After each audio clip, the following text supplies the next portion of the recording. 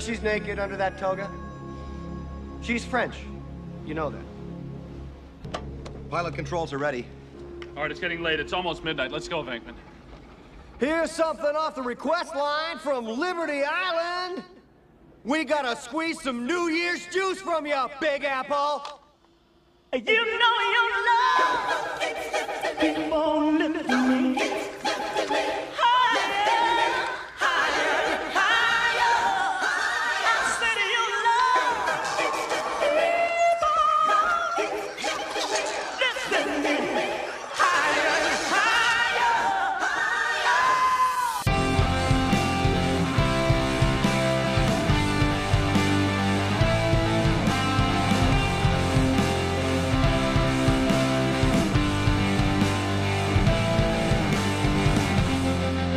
Say what you mean. Hello and welcome to this week's episode of Know What You Own. What? My name is Jeff. I guess I'm Jake. Apparently I'm on a new show now. Know What You Own? Yeah, so you know that guy I was telling you at work who started listening? Yeah. He was like, hey, how do I find your podcast? 4 seconds after me telling him about it, because he was asking, he's like, so how do I find it? And I was like, just look it up by its name. What's it called again? I just told you what it was, man. What is it? Know What You Own? And I was like, it is now. What do we own? I don't know. I just laughed so hard. So then when I sent him an email, like right after that, I had to send him an email about something, and in the subject box I just said Know What You Own. So welcome back to Know What You Own. Well, thank you, new listener, for listening. I mean, has he? I don't know. Yeah, he's listening Okay. to. He's the one I text you about. Oh, so, okay, same one. Okay. So he's like, hey. So I come up to where he works. And he's like, hey, so your episode came out on the 4th. I had nothing else to do, so I listened to that. And I'm like, oh, well, thank you for your sympathy listens. He's like, no, that's not what I meant. It's just like it was there. So I was like, yeah, I'm going to listen. He's like, man, the basketball talk. And I was like, yeah, what of it? And he's just like, you're obsessed with that one guy, man. You love that one guy. I said, Myers. He's like, yeah, Myers. I was like, yeah, what of it? And then he was just like, yeah, man, I hate basketball and I can't listen to basketball talk. And I was like, that's fine. And then I show him a text for CJ, the one I sent you, and it's like an owl getting pet, like super incense. It's like that Blazer talk. I'm like, some people love this talk. And he's like, yeah, I know. Then he goes, so then he starts talking to me about the politics part that we start talking about. And he goes, hey, real quick, what's that thing you guys were talking about where it's like that play that you said those two guys on the Blazers were really, really good at? I said, the pick and roll? Yeah, the pick and roll. What is that? And I'm like, why do you care? I thought you didn't like basketball. Yeah, and he's like, well, I looked it up, I Googled it, and I just got confused. So I drew him a diagram and show him what running a pick and roll looked like. So for someone who is not into basketball, he seemed pretty interested in basketball. Well, thank you for listening. Oh, here's a funny thing about him. He's going to hear about this on this for the first time if he listens. Okay. And that's why I'm telling it here. So a few nights ago, he's like, hey, do you have a pen? And I was like, yeah. So I hand him my pen. And it's like one of 3 pens that I have, right? So then I come back, I'm walking the dock, and I come back to where his workstation is. And he's like, hey, this pen's really nice. And I was like, yeah, I know. And he goes, it's mine now.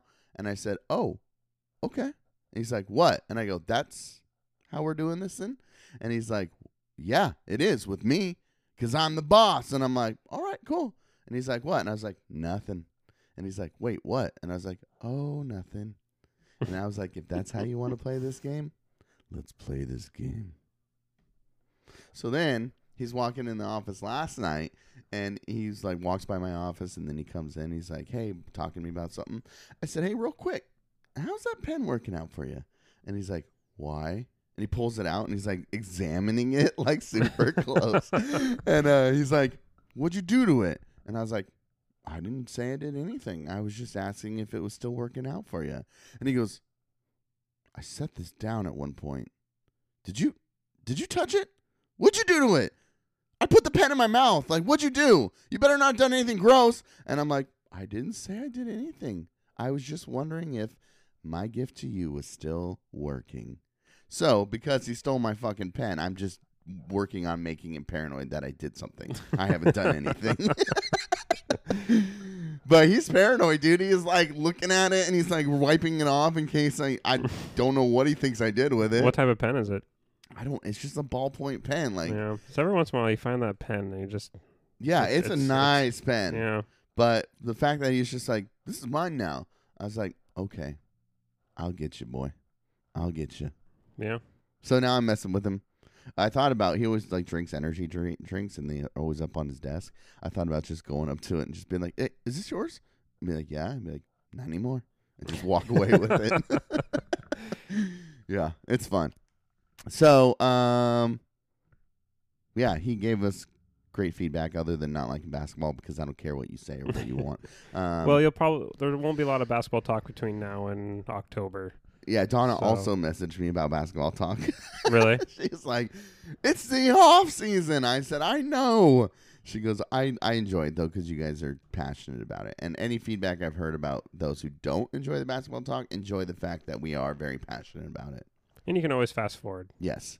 But don't do that, because there's things in there that you might miss that maybe I'll refer to later. Yeah, that's true. It's continuity, There people. wasn't always great episodes of How I Met Your Mother, but you didn't want to miss something. That's right. So That is right. yeah. Ugh. Oh, dude, I'm almost done with The Office. Oh, that's right. Yeah. Yeah, you were working on that. I'm on the final season. I think I have like 10 more episodes. Yeah, it's a slog, but then it ends really well, so it's worth it. It's Okay. worth getting through these last few episodes. Okay, cool. I'm almost done. I like it. There's one scene in this final season. It's not great, but there are moments with Kevin and Creed that are worth getting through this final season. Mm-hmm. The Halloween episode, I think in the one in the final season when they're all dressed up and one of the new guys is like, oh, he didn't dress up. He's like, I didn't realize that you guys dressed up every year. And Creed, who's covered in blood and blood splatter, said, yeah, me neither. And then it cuts to the interview and he's like, it's Halloween. What perfect timing. Dude, what a creep. He's so funny. Anyway, so yeah, that almost done with that. It's amazing. It's not the same without Steve Carell, but it's not terrible. Yeah, some of the when they had James Spader, yeah, that one was I didn't care for those episodes. That one was That's rough. a long section with James Spader, and he's just too much. I like James Spader. He played really good he had a really good role in this show called Boston Legal with William Shatner. He played like a lawyer. That was a pretty good show, but yeah, in that role he was a lot. Yeah. And now whenever I hear his voice, I think about, you haven't seen it. Ultron. Oh, Age of Ultron? Yeah, he's the voice of Ultron. Oh, is he? Yeah. Oh, okay. So I kept thinking about Ultron because he's got a very distinct voice. Yeah, he does. So I don't know. Almost done with that. What's going on with you? What's new with you, dude? Just been I'm busy. Neutering dogs? Well, yeah, Tucker and Bo got neutered at the same day, but at different vets. Yeah. Oh, okay. Mostly because we had Bo's neuter is free because the people we adopted him from had already bought his puppy package through Banfield. So, gosh, this is the difference in care though between Banfield and like an actual like not a chain veterinary like establishment. Tucker is already back to normal. He was pretty much fine. Oh, as soon as wow. we got him back. We still have to keep him on his cone at night when we can't watch him, but he's been out of his cone all day today and most of the day yesterday. So that's been nice, but it's what's wrong with my boy Bo? Bo's just I don't know. I think he was he was so overly drugged, and then he had some sort of like acne down like around that area, and they like instead of postponing the surgery and saying, hey, like this could cause like a higher risk of infection, it's gonna be really uncomfortable for him on the other side of the surgery, they just like scrubbed it super hard and then made like the whole area raw. So he's just been in a ton of pain. He's butchered his dong. Well, and then they like all the skin like down like around like his tail and all of that, and it was just Yeah, I don't know what they did, and then they're like, "Oh yeah, so Kylie's is off this entire week. She took vacation." Yeah. And she called Banfield yesterday and said, so he can't even walk. Like it's too painful for him to even walk. jeez. Like, he won't go to the bathroom. We can't get him to do anything. And they're like, she's like, is that normal? And they're like, oh yeah, it probably was because of this, this condition that he had on his skin. Yeah, if you come back in, we have this cream. It's $30, and that should help him. It's like you didn't think to, give us that at the beginning. Even just in case, like, here, take this cream just in case. Yeah. And they didn't even mention it. I just at least give us the option. We should fight for universal dog care. We have so far to go with taking care of humans in this world. Trying to get, yes, You probably could get further faster with pets. That's a good point. Yeah. Which is, I don't know if I think that's sad. Yeah. But at the same time, yeah, you probably could. I think there are more people willing to spend money for other people's dogs than Right. they would be to spend for other on tax It's a tax right incentives. for dogs Yeah. and pets. So strange. What else you got going on? No, I'm just learning. Nothing? Nothing? I've always got stuff going Okay, on. tell me about it. Well, I am learning French. Oh, dude, we haven't even talked about that on here. Yeah, I have to learn a language for my degree, and I chose French. Mhm. So I've been working How's through. that going? You spent a lot of time. I could not believe how much time you were spending on it when I asked you. Yeah, I probably put in at least an hour or two a day Yeah. on Duolingo. That's insane. It's just learning conversational French and just learning conjugation and stuff like that at the moment. And I'm terrible at speaking it, so until I get better, you will not hear any attempts at me trying to speak it. Oh gosh. But I'm pretty good at reading. Okay. Reading it and comprehension. Mm-hmm. So Okay. just the pronunciations are really hard, and it's so there's a lot of nasal and a lot of throat sounds You're that the go king into of it. nasal, dude. Yeah. So yeah. Anyway, so that's been where I've been at. What about you? You were camping over the weekend. Oh my gosh, I'm so swamped. Like, I hate when people are like, "I'm so busy," but seriously, I'm so effing busy. I went camping last weekend. Went to Silver Falls, Oregon. Mm-hmm. It's got 10 waterfalls. I saw the pictures. It was gorgeous. Yeah, it was awesome. So Alex and my niece, went with us, and we did this 5-mile hike. And anytime I've ever gone down to where the falls are, I've only walked and seen 2 falls and then walked back up. Mm-hmm. But I was like, let's just go for it. And she's like, okay. So we started the loop, and then we realized this is going to take a long time if we don't hurry. So then we hurried. And oh my God, Jake, just hills and hills and hills and hills and hills. Pause. Beautiful scenery with a beautiful waterfall. Oh, look at that chipmunk. There's a mouse. This is nature. This is tight. Torture, torture, torture, torture. Dude, by the end of it, we were so dead. So dead. Our legs were just jello. Mm-hmm. Our feet hurt. We turned a corner at one point, and there was this just steep-ass hill, and both of us just... it was rough. But it was cool. It was fun. But we can say we did it. Going down the mountain, though, is so much nicer. We went down at the beginning. Oh. Yes. So the whole way back was uphill. Gotcha. Yeah. So now we know go the other way. Mm-hmm. And on the way down, there's there's a section where it's stairs. So it's just short and quick stairs up or down. And we took those stairs down.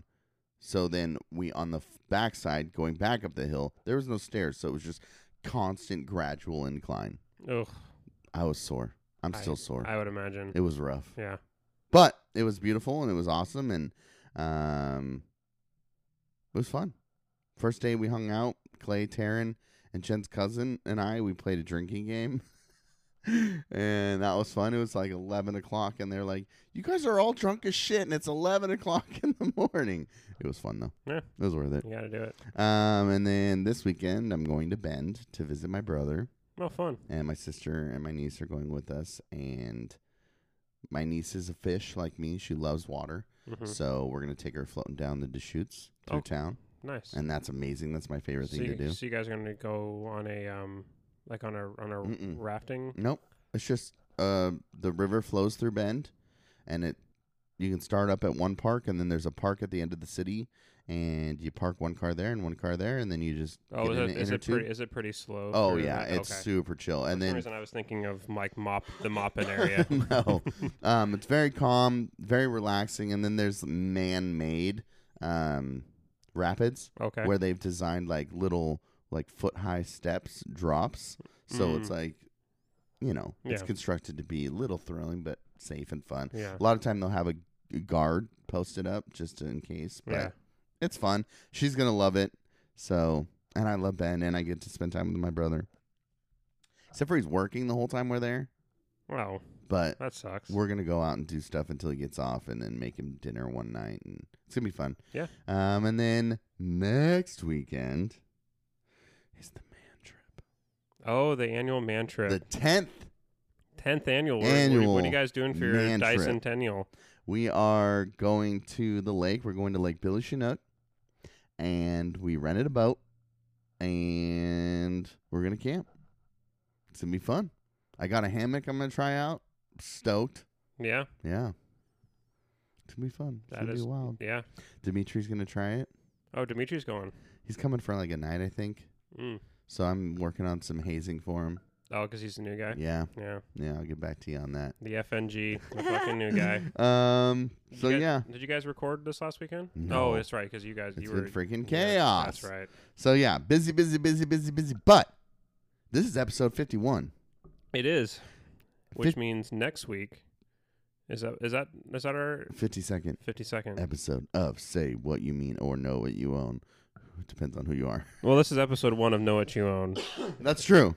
But simultaneously, episode 51 as Say What You Mean. So yeah, I am still working on things. I'm not done. Okay. I'll send you. Oh, I was thinking about some ideas. I'll run them by you after the show. Okay. And we'll talk about it and see if you're down. Just some little games, maybe just some reflection on the last year, and some other things I have planned. Yeah, I know I have to come up with maybe. 10. Okay, we're putting that on hold. Okay. Yes, because I might have a new change of game, but it's also a way for me and you to have a conversation to say like, hey, after a year, this is kind of who we are, and this is how we look back on the year. This is where we are, but also for a chance for listeners to kind of get to know us a little more. All right, cool. I got some fun things. All right. Before we get into the business, I got an interesting. All right, Steve Harvey. Story. Does he say that? I think he does. Oh. He kind of says it like that. Was it? Jen and I were joking about at the raffle for the party, the backyard bash or whatever. She was like, "Oh yeah, if you run up there because they call your name or whatever," and I was joking about like running up there and doing the X's and finger points and just rubbing it. You know what's funny is we joked about on that episode. I think we did. About what? No, we didn't. Oh, I was talking about it on Knuckle Draggers about like, what if at the KXRW party, what if it's only like the winners of the raffles are only people who work at KXRW? And that's exactly what happened. I'm pretty sure those are the only people that bought extra. They bought extra. Yeah, because you could buy extra. Right. And I don't think anybody did. Probably, but the KXRW. I wrinkled my ticket. Like the main KXRW host. Are you a wrinkle guy? Oh, yeah. I'm like a fold and twist. Okay. With mine. The wrinkle, yeah. At every raffle event, I've almost always won something. Really? With the wrinkle. Okay. Jen used to have. I've never won anything with my fold, so. Okay, Jake. Obviously, it's not working. I'll try something different. When she used to work for a physical therapy company, that was the sponsor of the Trailblazers, they would always have a ton of Trailblazer tickets for raffles, and I'd always wrinkle, and she'd always wrinkle her tickets, and we'd always win at least one game. Got to go with the wrinkle. I'll go with the wrinkle. All right. Before we get to the business, I had this interesting. I saw this interesting interaction at work, and I just thought it was funny. Because everybody does it, and I've talked, I don't know with you recently or not, but one thing that drives me crazy is like these scripted things that people say.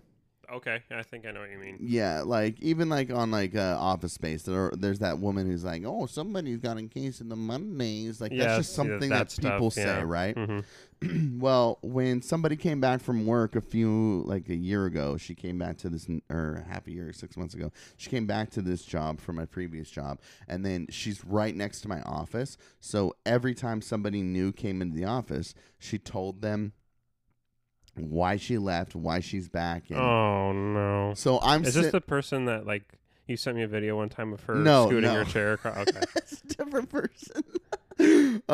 But she's word for word explaining it to every person exactly the same way.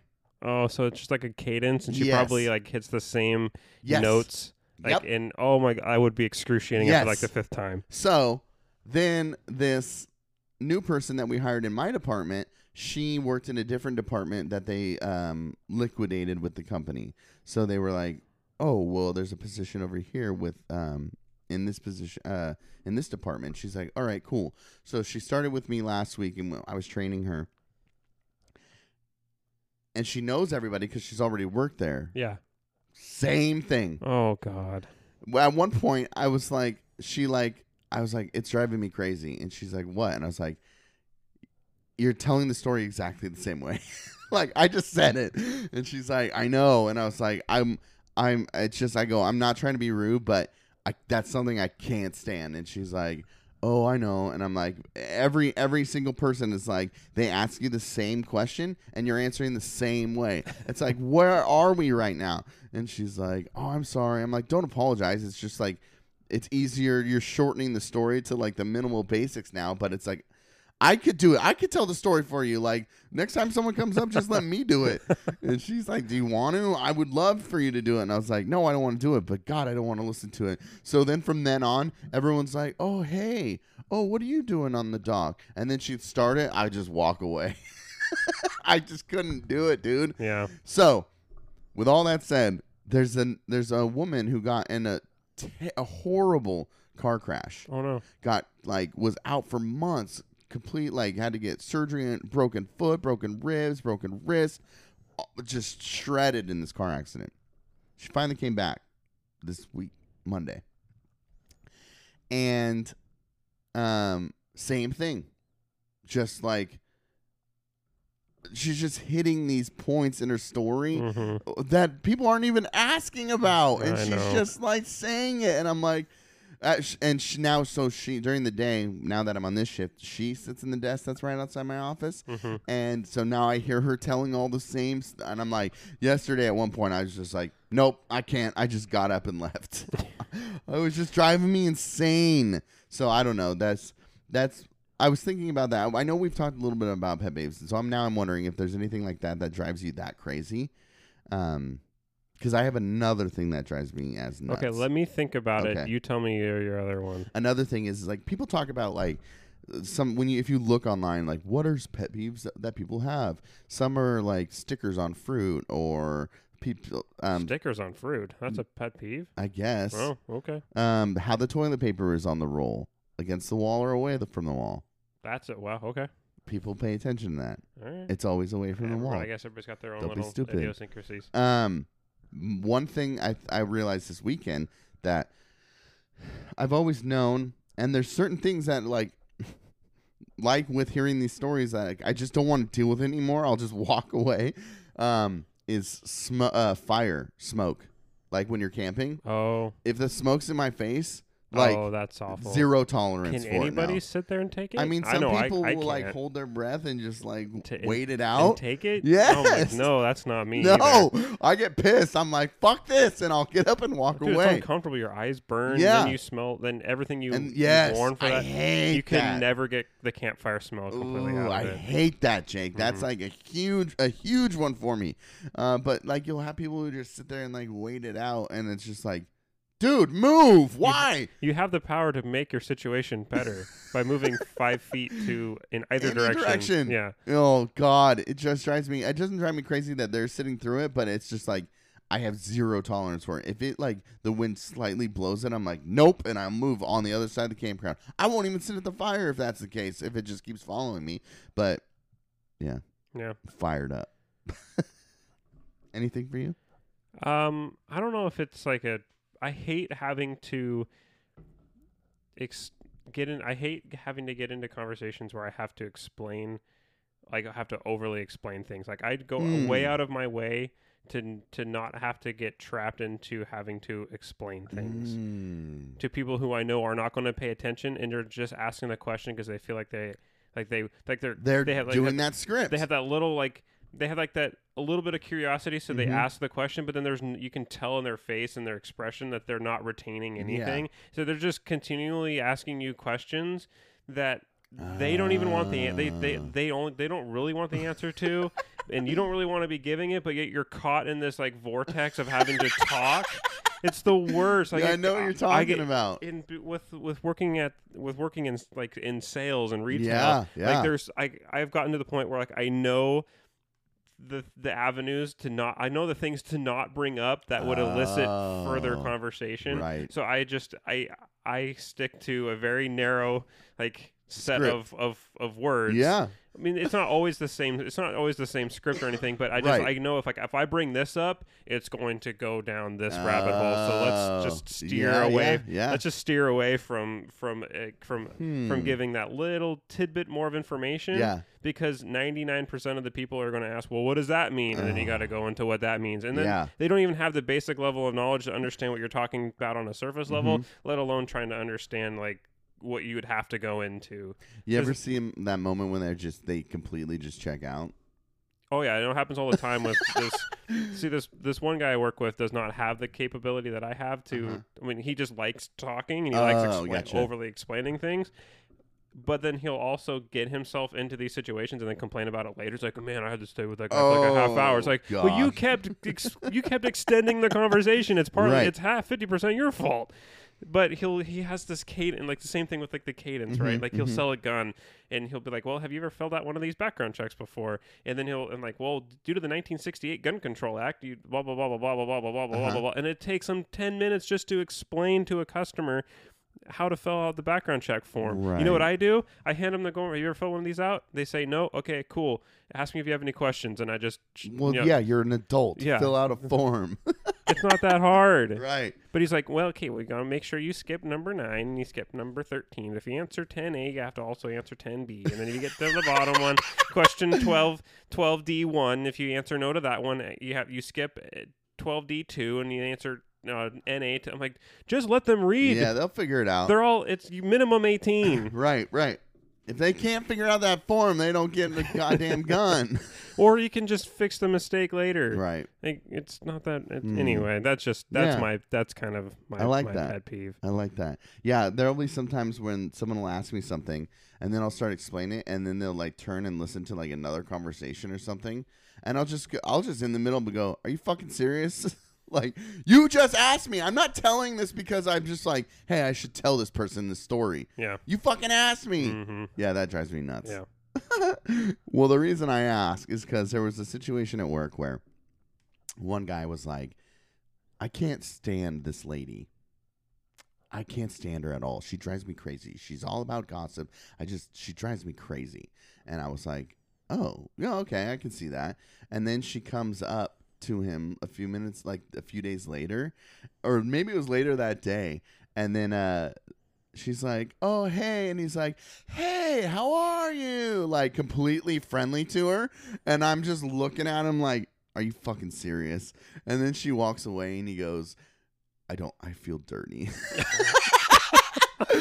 I'm just like, what the hell was that? You just told me like for like 10 minutes how she drives you crazy. As soon as she walks up here, you're just like, hey. And he's like, I don't know why I did that. He just felt like I do the same thing. I know. We all do it. Yeah. But it's so funny. It's so funny. Well, how much did we talk about how certain people in class would annoy us, and then if we were ever like in a situation with them outside of class, we were nice to them. Great example. The only thing was like Matt was the only one who didn't Did not change or adjust. Didn't change. If he didn't like you in class, he didn't like you outside of class, and If he let you didn't know like it. you, not only in class but in other situations, he'd be in the same room as someone and be like, I can't fucking stand that person.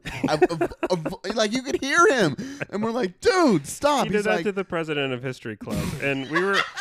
And you were the vice president, so you were trying to keep everything together, and you were trying to get your friends to come and be supportive. And I'm Yes. sitting there with Matt at the other end of this conference table, and then she's like pitching some ridiculous idea that nobody wanted, and Nobody. no one thought it would work. Right. And Matt's just like, that's a dumb fucking idea. How did she become president? And like, there's only like 6 people in the room. Dude, It's we're in a private like conference room, and he's just saying this, like 8 feet from her. Oh, it was so awkward, And dude. eventually just told him he couldn't come anymore. Yeah, did kick him out. I came though. I came almost every time. No, you were awesome, but you were also not like shitting on people there. No, You I were wasn't. pretending that you. I liked felt them. really bad because I was getting lumped in as an associate. Yeah. So I got I didn't want people to think that I have this. I care way more about what people think about me than Matt does, and Right. sometimes I wish I couldn't give 2 shits like Matt does. Right. Part of me is jealous about his ability to just be like say whatever he wants. Right.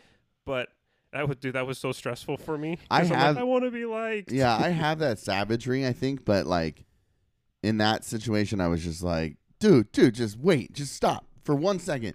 Not here. Like, just wait till you leave the room and then just shit all over him as much as you want, dude. Yeah. But yeah, that's just something it's we all do it. We all know we do it, but it's funny when you're sitting there and you just watched from one like complaint and tear down to a few minutes later the celebration and like, how are you? Oh my god, it's been a while since I've seen you. What's up? What's new? It's like you don't care. I know you don't Yeah. care. You just told me you didn't care, Yeah, and I don't know. It just cracked me up. for sure. So Hey kids, are you ready for counterculture? Well, here's your host, Jake. I need your advice on something that Uh-oh. happened at work the other day. Okay. And what I should have done as a manager, because I don't think I did the right thing in the time. So I'll set the preface. I work with a gentleman who is kind of mountain man-ish. He has Okay. very long beard, very long hair. Okay. And that's just his look. It's just Okay. how I worked with this guy for 10 plus years, and he's standing at the counter, and these 3 younger kids come up to the counter, and they're talking amongst themselves. They're loud. They're having a good time. They're just joking around and stuff. And then we sell this. Well, it's kind of a pirate-looking pistol. It's a black powder pistol. It's a single shot. Pirate looking. Well, it does look like it's basically it's a replica of a like Revolutionary War era, black powder pistol, Right. muzzleloader. And they look at that and they're joking around and they say, one of them says to the other one, you should buy that pirate pistol. Look at that pirate pistol. You should buy that. And the other guy goes, no, I can't buy that because it's already his. And they pointed at the guy that I work with, Yeah. and they go, that was the gun he used when he was in Pirates of the Caribbean.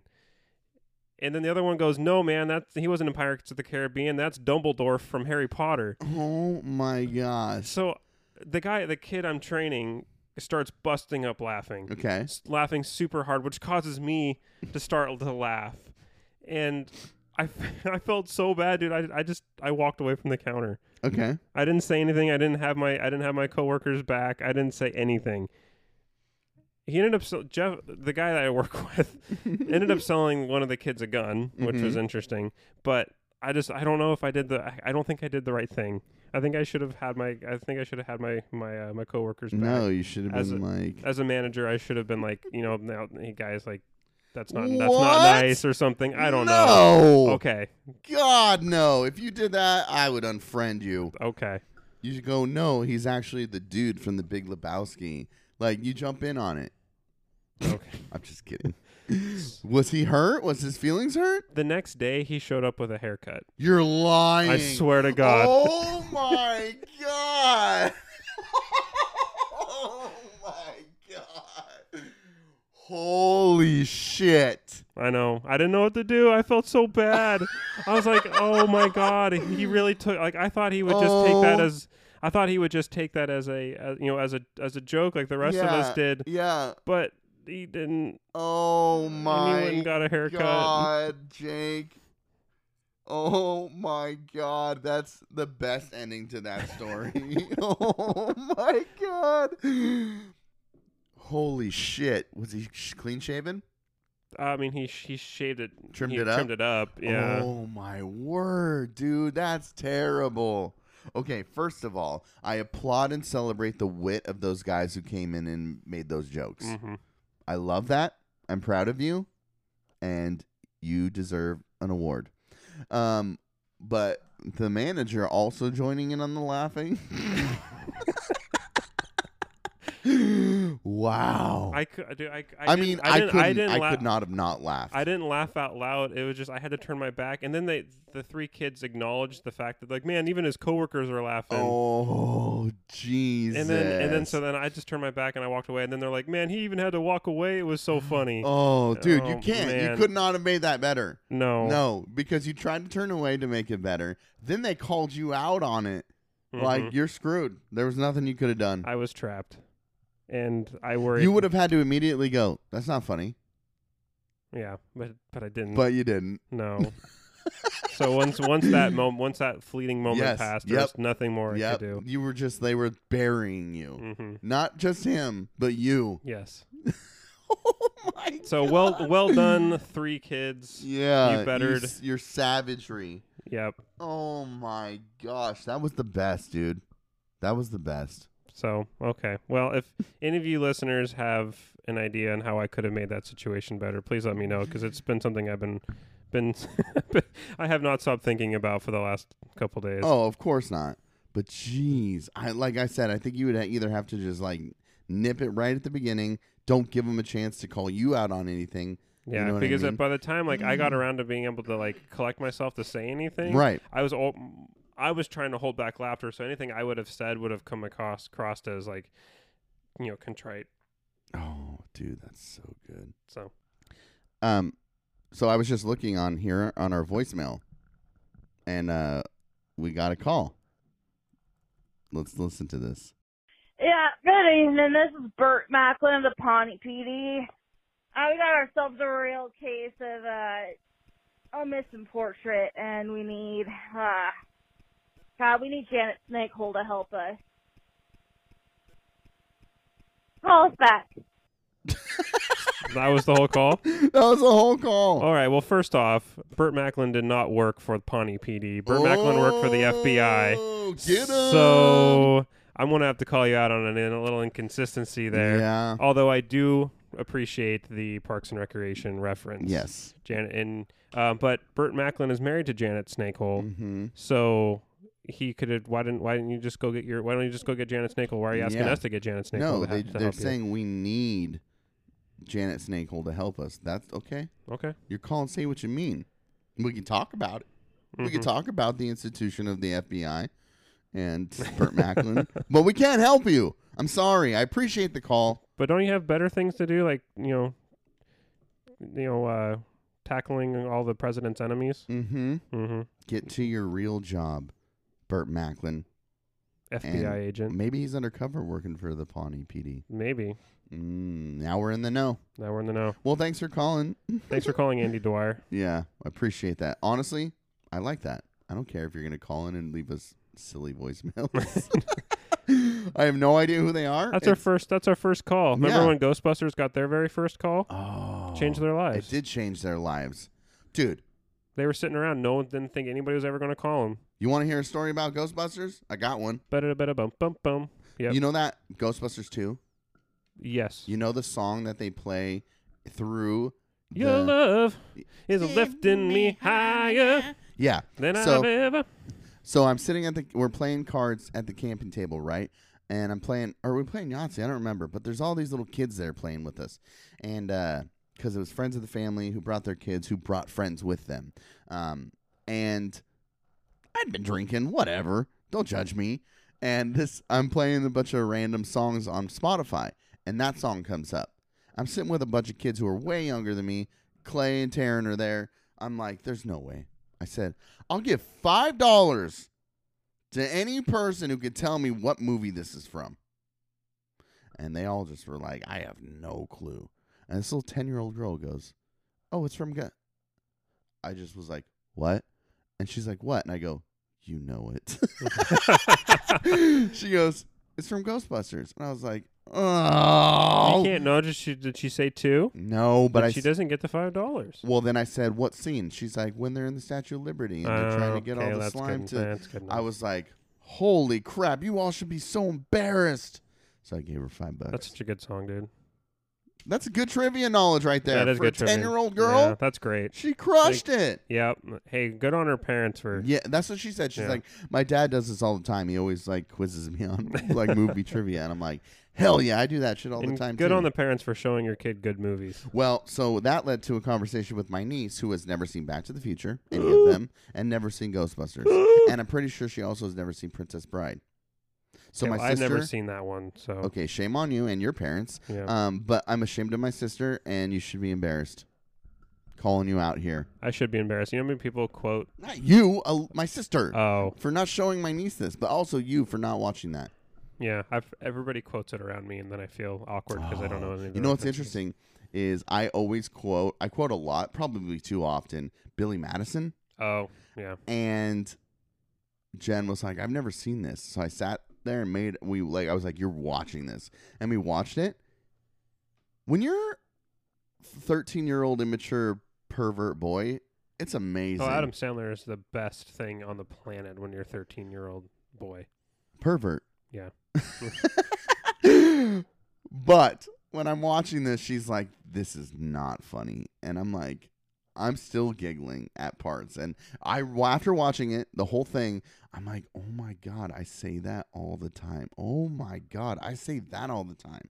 And then she was like, oh, I say that. And I'm like, what? You've never even seen this. She always is like, today, Junior. And it's from that movie. And I'm like, well, now you know. And you know what? As much as she didn't like it, as much as she didn't enjoy it, and as much as I quoted or like enjoy the parts of that movie, someone will make a reference about like a vague reference or something that could be interpreted as a reference to that movie. Mm-hmm. And I just looked over at her and she just was like smiling like, I get it. So maybe you didn't like it, but now you're in on the joke. Yeah, no, I get it. So you got to watch Princess Bride so you can get in on the joke. Like, I didn't particularly care for Napoleon Dynamite, but it's got great references. When's the last time you watched it? It's been a couple of years. Watch it again. Okay. I when it first came out, I was obsessed, and I saw it like 3 times at theater, and then everyone saw it, and I was like, okay, now let's, I'm a contrarian. I'm not into this. If you're into it, I'm out. But I watched it again, older. So funny, dude. It's funny. I mean, it is. I'm not gonna say it's not funny. It's just. Dude, anyway, Rex Kwando. I quote I quote that quite a bit. Dude, like Rex Kwando's the best. The break the wrist, walk away line. Break the wrist, walk away. You think I caught a girl like Starla looking like this? Dressing like Peter Pan over here. Forget about it. I do that all the time. Anytime someone like is presenting something they think is really really nice, but like I'm like that. Okay, whatever. It's like when he was trying Uncle Rico was trying to get that couple to buy the like Tupperware. The Tupperware, yeah. And he's like, if you buy so much Tupperware, you get this boat in a bottle. They're shipping a bottle, and the woman leans over to her husband and she goes, "I want that." Yeah, I do that all the time. I've heard you say that. Mm-hmm. I want that. Oh, see, you got to watch it again, dude. It's really good. All right, let's shift the gears here to articles. Articles, yes. Now this is the political part of the show that we always end up getting to. Historical too. You want to talk about mine or you want to talk about yours? Precedent setting. Let's start with yours. Okay. Title of the article, New York Times, Trump can't block critics from his Twitter account. Appeals court rules. I find it interesting that he is still challenging this through the court system. Dude, I took notes like, highlighted. What a waste of federal resources. Okay. he blocked them because of being criticized and mocked. First of all, on the very basic level, what does that say about that person? Well, they're thin-skinned. Yeah.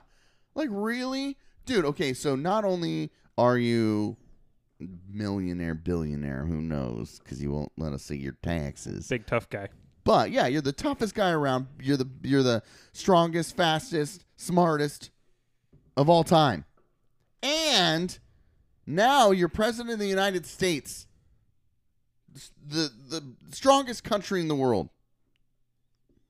But Twitter trolls are hurting your feelings. And you're willing to go to the courts to make sure that you can block them. Yeah. Whatever, man. On a very basic level, that's just spend less time on Twitter if you're worried about it. Exactly. Post your thing, and walk away. Yeah. Just turn off notifications. Yeah. It's so Or just don't weird. post anything at all. And we'd all be better for that. We know true. that's not happening. That is true. So you and I have talked a lot about, not a lot, but enough about social media and how free speech works on social media and how others interpret it. And we have discussed previously that, it's going to be up to the courts to kind of define this space. Yeah. And through this ruling in the appeals court, we're shaping a definition of what that world looks like. That's a very good point. So, essentially, they ruled that he can't block people on Twitter. Because even though it's a private, I think the ruling was that even though it's a private space. Yes. It has because he's a government official. It has all of the trappings of government documents in public records. Right. So he can't block people from access to that. Well, and he's operating it like an official government social media page. And the example they say in this article is like, if these people are blocked and his administration says, we are no longer going to pursue the question of citizenship on the census. But then immediately after that, the president then says, no, we actually are going to continue with that. If you're not that you're not, there's not access or ways to find out that he tweeted that, but that is a way of blocking people from that information. So if you're going to say crap like that, it has to be open. Yeah. Seems pretty straightforward to me. Me too. I don't get it. The Justice Department expressed disappointment. Are you serious? Well, the Justice Department has become his personal lawyer firm. I know. It's just ridiculous, dude. Trump was clearly acting in a government capacity to use his Twitter. It was a unanimous decision. All three. On which court on Second Circuit Second Court, yeah. Pretty liberal court. But, I think two of the judges were appointed by George Bush. Okay. And one was a Barack Obama. Okay. Yeah. Never mind then. Yeah. Well, they could be. Who knows? Second Circuit Court has that. We talked about that big New York, that lawsuit against New York's really restrictive firearm legislation. Yeah. Second Circuit Court is going to be overseeing that case too. Oh. So two pretty big cases. Well, the First Circuit Court ruled that it was unconstitutional to block these people. The first court, there was one court that had already gone through, and then this one, and now they're like, so do we take it to the Supreme Court and above, or the next court and above? Well, so so you have the federal district court, and then appeals to the district court goes to the circuit court, and the circuits are separated by region. That's right. So it's the Second Circuit Court is like the New England, like New York area, and then if any appeals above the Circuit Court's decision goes to the Supreme Court. Yeah, that's what it says. Okay, yeah, cool. So yeah, nonsense. Yeah. But the judge wrote this, and I really like this. This debate, as uncomfortable and unpleasant as it frequently may be, is nonetheless a good thing. In resolving this appeal, we remind the litigants and the public that if the First Amendment means anything, it means that the best response to disfavored speech on matters of public concern is more speech, not less. Yeah, I think it's really well put. Yeah. Interesting enough, as soon as this ruling came down, Congresswoman Ocasio-Cortez that came out this morning is now there was 2 lawsuits filed against her for blocking people on her Twitter account.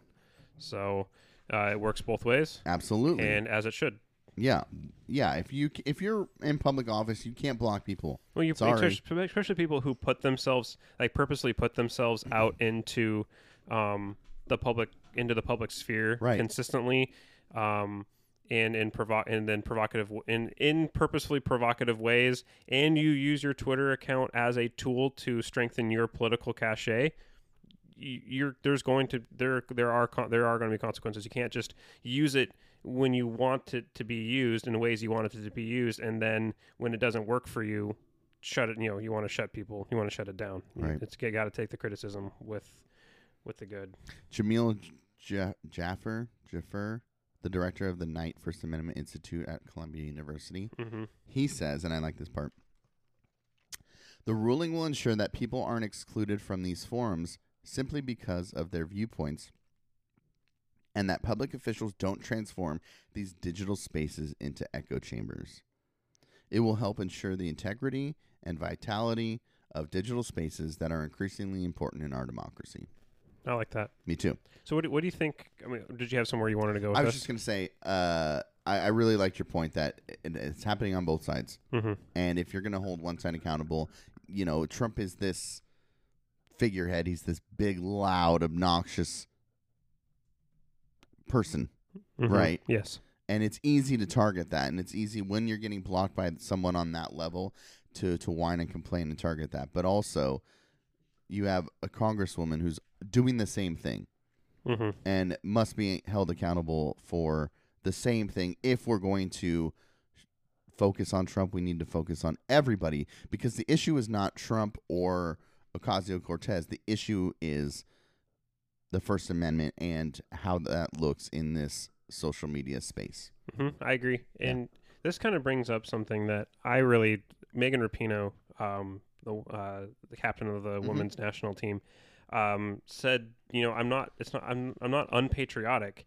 I'm practice civic patriotism. And I really like that term. I don't know if I haven't seen anywhere where she's expanded upon her definition of it. Okay. But I really like that concept, at least in my mind, that you're patriotic, but you're patriotic to the rules and processes and institutions that make this country, not this wrapping it in the flags, zero-sum style. No matter what the country does, good or bad, I'm going to have its back no matter what. Right. Kind of patriotism that we see that's kind of toxic in our society today. So while you're saying that, I'm thinking about what you wish it was, what you said you wish it was exactly how I kind of view just the definition of patriotism. Right? You don't need to add. Yeah. You don't have to add the civic part. Right. And I guess that's a commentary on where we are right now, is that we have to try to. Patriotism has become almost has been defined as one thing, or at least it's been defined by a certain group by that. So if you use the word patriotism, by adding civic to the front of it, you're trying to distance yourself from those people. That's a really good point. I like that. Yeah. You're now checking a new set of boxes, though. I don't know. Yeah, I just think of it's like with the Mueller report, and I was talking to people who are Trump supporters, and I'm like, listen, that's great. I understand that that's your guy, but if it comes out that he is clearly breaking laws, as an American, as a patriot, you cannot support that. And that's how I view it. You know what I mean? Yeah. Blindly supporting that and just saying, well, we're just going to let it slide because he's the president of the United States. To me, that is not patriotism. No. But I see where she's doing and the reason, and maybe because of the times you want to change the title or terms to separate from that. But in my definition, in the way that I feel about patriotism, I don't blindly support everything that the government or the president or the military does, but by participating in the democratic system, that allows me to be more patriotic and have a voice in the system. Sure. That's spot on.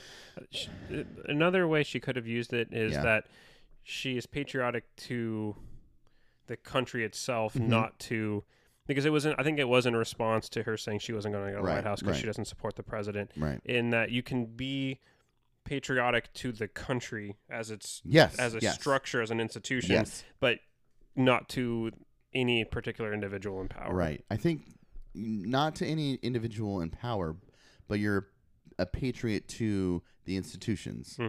The way that people get to those powers, the way that they're elected, to democracy, to the everything that comes with being the United States or being with an American.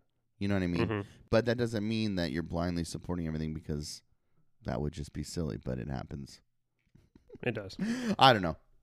It was a good article. yeah. I definitely recommend you guys reading it. I think it's going to be something we're going to see a lot of going Yes. forward, because really since the inception of the internet, since it has become even more and more and more part of our lives, it's kind of like it was been the Wild West for the last 25, 30 years. Yeah. In the sense that when westward expansion was happening, there was very little government regulation on behavior and law, and there wasn't the rule of law couldn't extend there, just because there wasn't the technology to be able to have a solid government presence on the frontier, and then there was there's also the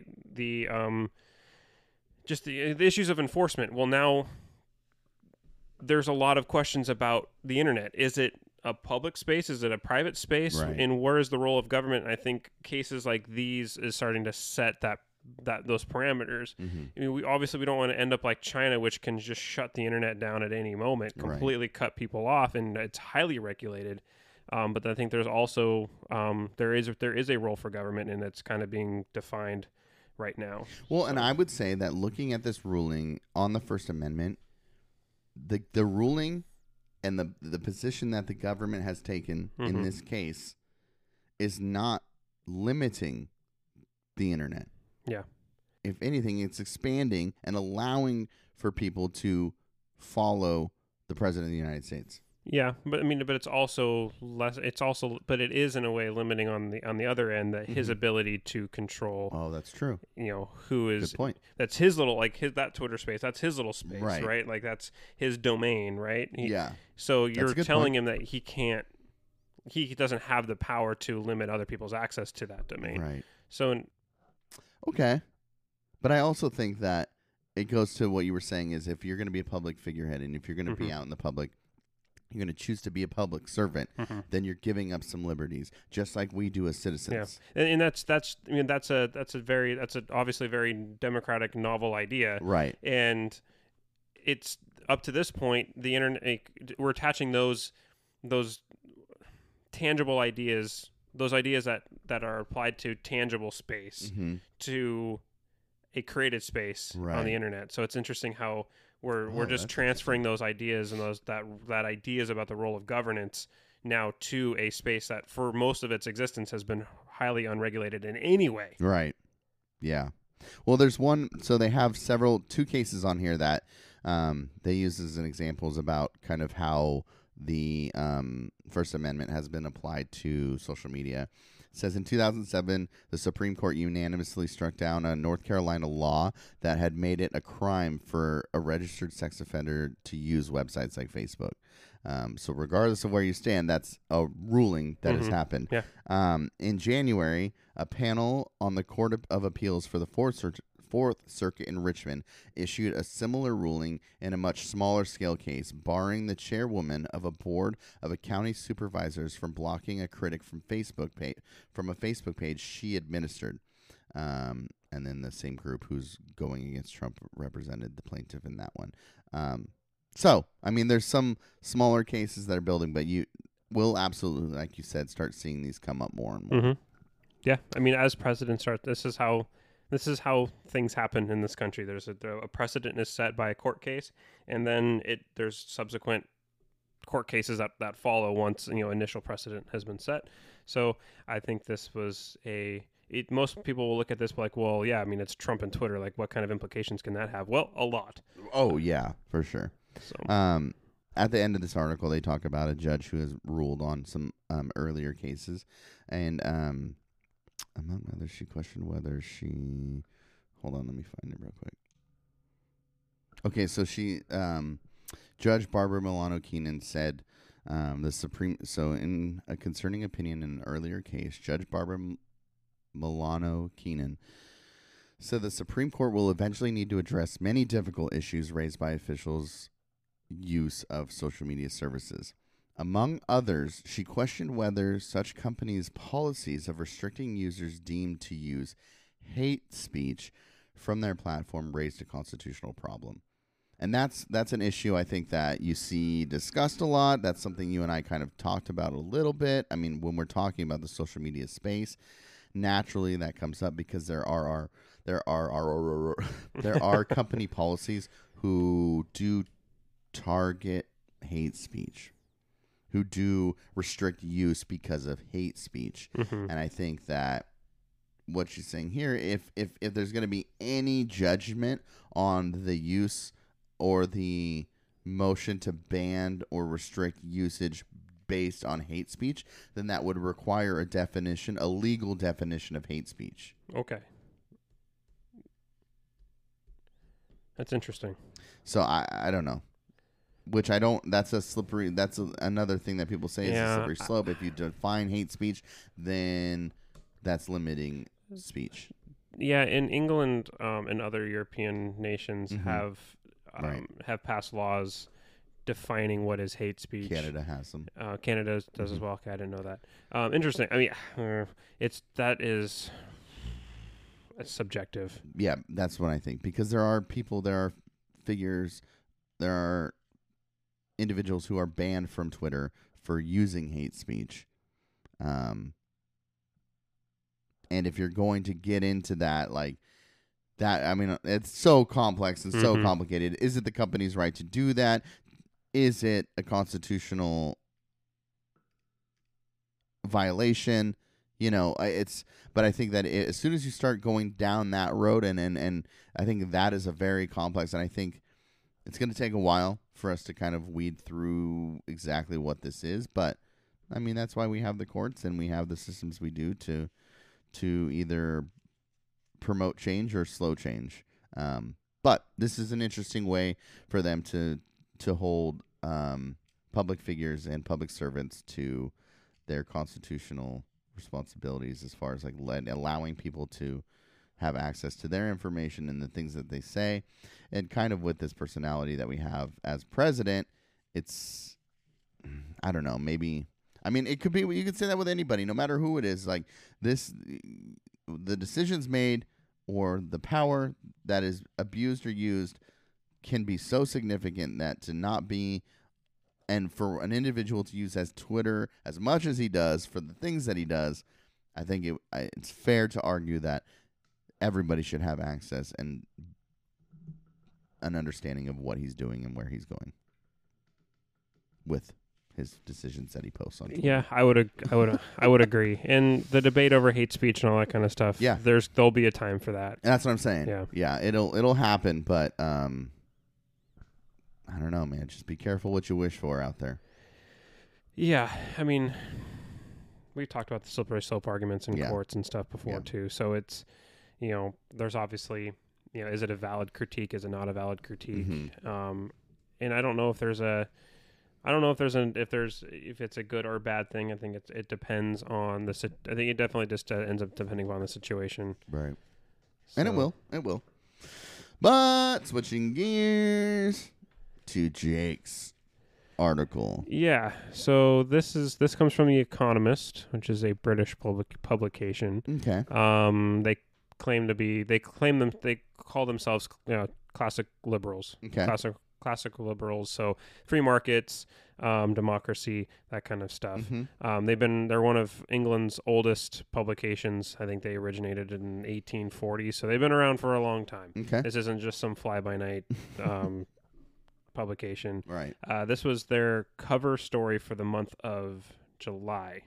So the title is "The Global Crisis in Conservatism," and I think I need to point out that the most important word in that is the word "in." Okay. This is not an attack on conservatism. This is pointing out that those who are claiming to be conservative are not abiding by traditional conservative principles Right. that define that are pillars to this particular philosophy. Right. Issues within conservatism, not because of conservatism. Or a critique on criticism or Right. conservatism itself. Right. Which I got into I saw. I wouldn't call it a It's just a back and debate. forth. It was just a back and forth. Yeah. And which is good to have. I need to have Absolutely. those. And I think that part of his critique of the article was thinking that it was an attack on conservatism itself, Mhm. and I don't think that that's not what this article or the author is putting forward. Now, I do agree on further reflection. I do agree with his critique on the fact that there is a bit of a generalization about those who are supporters of Trump and like the Brexit movement in England and some of the other Hungary and Poland, which are experiencing far right movements. Yes. Kind of generalizing their concerns and their motives. Right. So I do get that. This is a short-ish article, so I don't think there was a ton of time to flesh that out. But it does come across as a bit generalizing of that group. Did you get a chance to kind of flip through the article a little bit? I read the whole thing. Did you dog. really? All right. Okay. Yeah. What were your thoughts? I just to reflect on kind of what you were saying as far as the examples he was using, or he, who's it? She. It's a he. Okay. I believe. The author. I don't know if necessarily those examples really strengthened the article or the paper. You know what I mean? Okay. I think that if you're gonna make these arguments, you're gonna to use examples helps, but I could see the argument that by putting these generalizations, it kind of almost weakens it a little bit. Okay. But I went into this after reading your back and forth. Mm-hmm. So seeing what you both were kind of debating and the points that you were making about the article, then trying to come in and read it with those ideas in mind. Mm-hmm. I don't know. I like the idea. I don't know if I like the idea. I'm interested in this idea that the article makes as far as like conservatism kind of promotes or allows for things to slowly change. Mm-hmm. But I've said this before. I don't know if I try. Okay, I don't want to say that. I'm thinking about traditional definitions, and the whole point of this podcast is to say what you mean. Mm-hmm. And we've talked about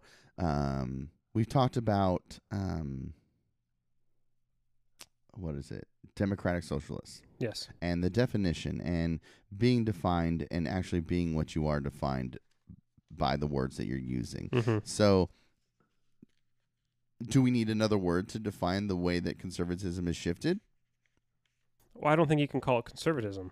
That's what I'm saying. Because that's what he uses as examples for is Yeah. saying you claim to be conservative, but conservatives aren't reactionary. They're Right. not zealous. Right. They're not claiming. They're not wanting to topple the very institutions that they seem fundamental in creating the freedoms that they hold dear. Mm-hmm. And he points out that many of the people who have taken the mantle of the so-called conservative movement today, these leaders in power, are not championing these fundamental principles. Right. And I think that was the point he was making. Right. So if this isn't conservatism, then what is it? And do we need to redefine it? Do we need to call it something different? Do we need to point out continuously that you guys are just co-opting this term? And I think so. That's what I do with every time I get into a debate about democratic socialism. Right. I mean, that's my take on it. It doesn't have to be everybody's take. No, gosh, no. And words do change. They're not static. Meanings of words do change in cultural context. So that's what I was thinking. Is this a change in cultural context? Is this word changing? Or are we going to stick to the definition it has had? I don't know. It gets me into something like you hear something called the post World War II era or the post something. I think when you have to call an era the post what came before it era, so like the post World War II era, you don't really know what it is yet. So if you want to call this like new conservatism, neoconservatism, like post conservatism, right? it's just undefined. So I guess I do see what you're saying in that there are shifting. So therefore we should all start to see conservatism as this. Okay, then what is it? Then what do we call what came before? Right. They're not synonymous. Yeah. They're clearly not synonymous, and they're antithetical to each other. A kind of a clip from just an excerpt from this article I'm going to read really quick. I think kind of underpins what traditional conservatism is and how I've always viewed conservatism in my life, you know, as a person who kind of considers themselves pretty conservative. In that conservatism, in this article, and I think he's right, is that conservatism is more of a disposition than it is an ideology, and I think that's very much true because I think traditional conservatives do see paths to for change. They worry about populism, and they worry about the masses and groupthink, and what can that they worry about stability. They worry about stability in the long run for short run gains. Right. And so the author quotes a philosopher named Michael Oakeshott. I haven't heard of this person, but he said, put it best. To be conservative is to prefer the familiar to the unknown, to prefer the tried to the untried, fact to mystery, the actual to the possible, the limited to the unbound, the near to the distant. Like classical liberalism, conservatism is a child of the Enlightenment. Liberals say that social order emerges spontaneously from individuals acting freely, but conservatives believe social order comes first, creating the conditions for freedom. It looks at the authority of family, church, tradition, and local associations to control change and slow it down. You sweep away institutions at your peril, yet just as much a demolition is happening in conservatism itself. It is coming from the right. So I think that paragraph kind of really underpins everything he was saying, his whole argument of this particular argument of this. And I don't want to get into a debate whether conservatism is right or wrong. Like that's not a normative debate. What I'm saying is like just this particular, in terms of defining someone like Trump as conservative, I think is wrong, because what part of that paragraph sounds anything like what Trump professes? Right. Destroy institutions at your own peril. He makes it his job to undermine institutions wherever he goes, to tear down norms, the very things that control that slowing process of social change. That's not a conservative ideology. So to call him a conservative, I mean, he's not one. And I don't think that's an anti-Trump message per se, as it is just for in itself. That was the point I made. It's not anti-Trump in and of itself. He's just pointing out that the label that he's using in this message and movement that he's trying to portray himself as, he's not. He's just not. And I mean, he doesn't have to be, right? And you can be fine with what he's doing. Just don't call yourself a conservative, because if you believe in what he's doing, you're not a conservative, and that's okay. You just don't call yourself. Don't call yourself that. Do you think that's because conservatism and the Republican Party have kind of always been synonymous? So because he's ran under the Republicans, now he just has to say he's conservative? I hadn't thought of that, but that makes sense. Yeah. Because he's not. No. He's not. And like you said, he's destroying or undermining everything at every possible turn that he can. These long-term institutions, I think it's interesting, this line of creating the conditions for freedom. Yeah, I mean, you can definitely argue that it's constraining freedom, and it's not. And I think that's a fundamental debate between liberals and conservatives. And this author, coming from a liberal perspective, points that out at the end of the article, and rightfully so. And that's a great point for debate. That's not the debate we're trying to have right. We're trying to have right now, but. I think his kind of closing argument that liberals need conservatives and conservatives need liberals. Yes, I loved that. It is spot on. Yeah, I love that. And the destruction of traditional conservative values as a in the marketplace of ideas. If we were to lose that, I think society as a whole suffers. Yeah. And those voices need to be there, and they're being co-opted and being changed and marginalized, even within the people who call themselves, even within the parties that call themselves conservatives are no longer conservatives anymore. Those traditional conservative voices no longer have a voice. Right. And I think that is the great concern here. And one of my, definitely one of my concerns, I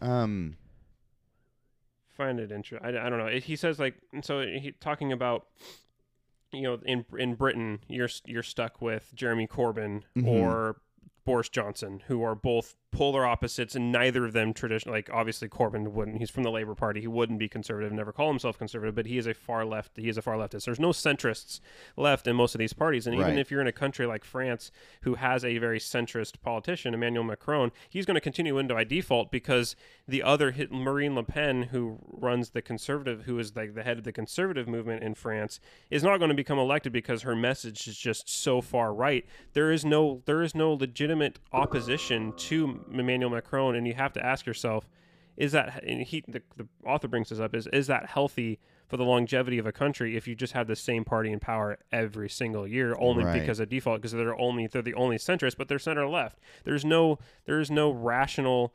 opposition challenge, that can challenge that party. And I think you're going to see that in the United States. I think there is a high likelihood that we're looking at either a British situation, or we're looking at a French situation going forward, where there's only one rational party of centrists, or there's going to be just two polar opposite parties who cater to the margins, and there's a whole bunch of us left in the center with nowhere to go. That's where I see us going. Yeah. Unfortunately, it's just hard not to see us going there. The last sentence in this article is, indeed, conservatives and liberals often bring out the best in each other. Conservatism tempers liberal zeal. Liberals puncture conservative complacency. I think that's a great way to end that, and I think you and I do that to each other. I was gonna say that, dude. I was thinking that. I was 100% going to say that, because there are often times I'm like, no, bro, we got to be like this. And you're like, well, no, hold on. That's just not how that works sometimes, man. We got to pump the brakes and just go through the, the traditional methods or whatever. And then there's times when I'm like, well, is it worth doing because of this and this and this? And you're like, no, we need to do this because it's important.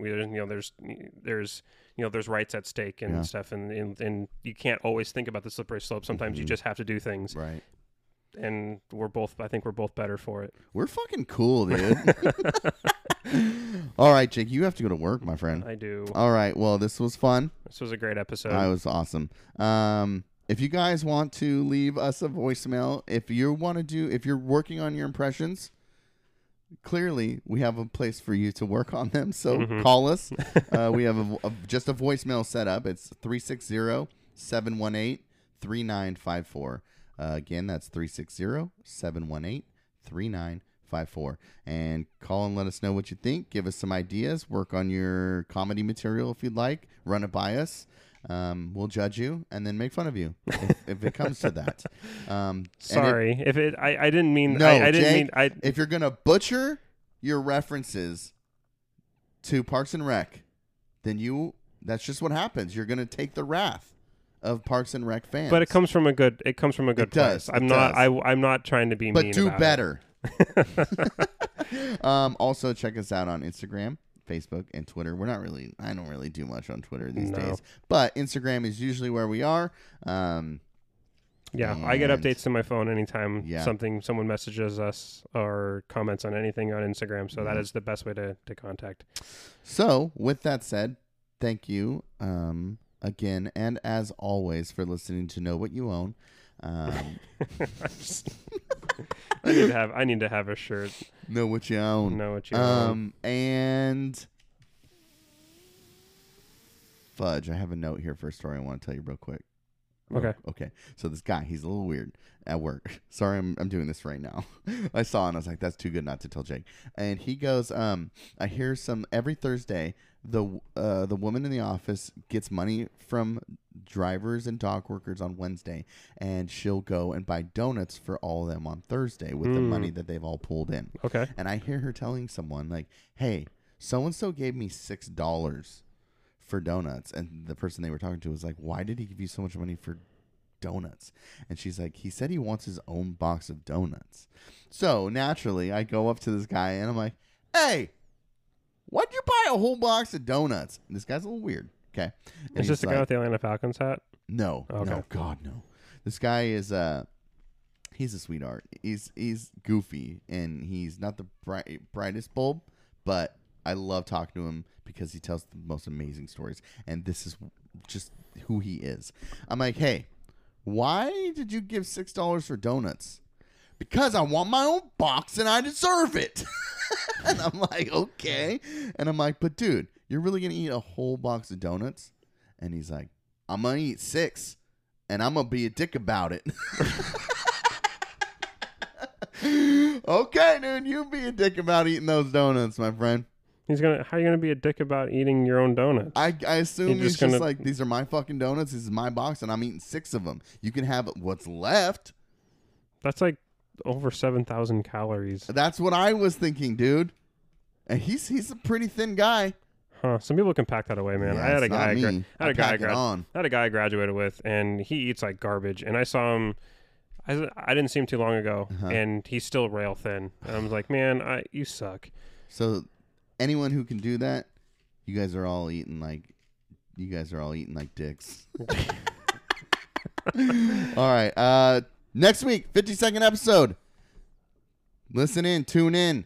It's gonna be fun. I got some ideas.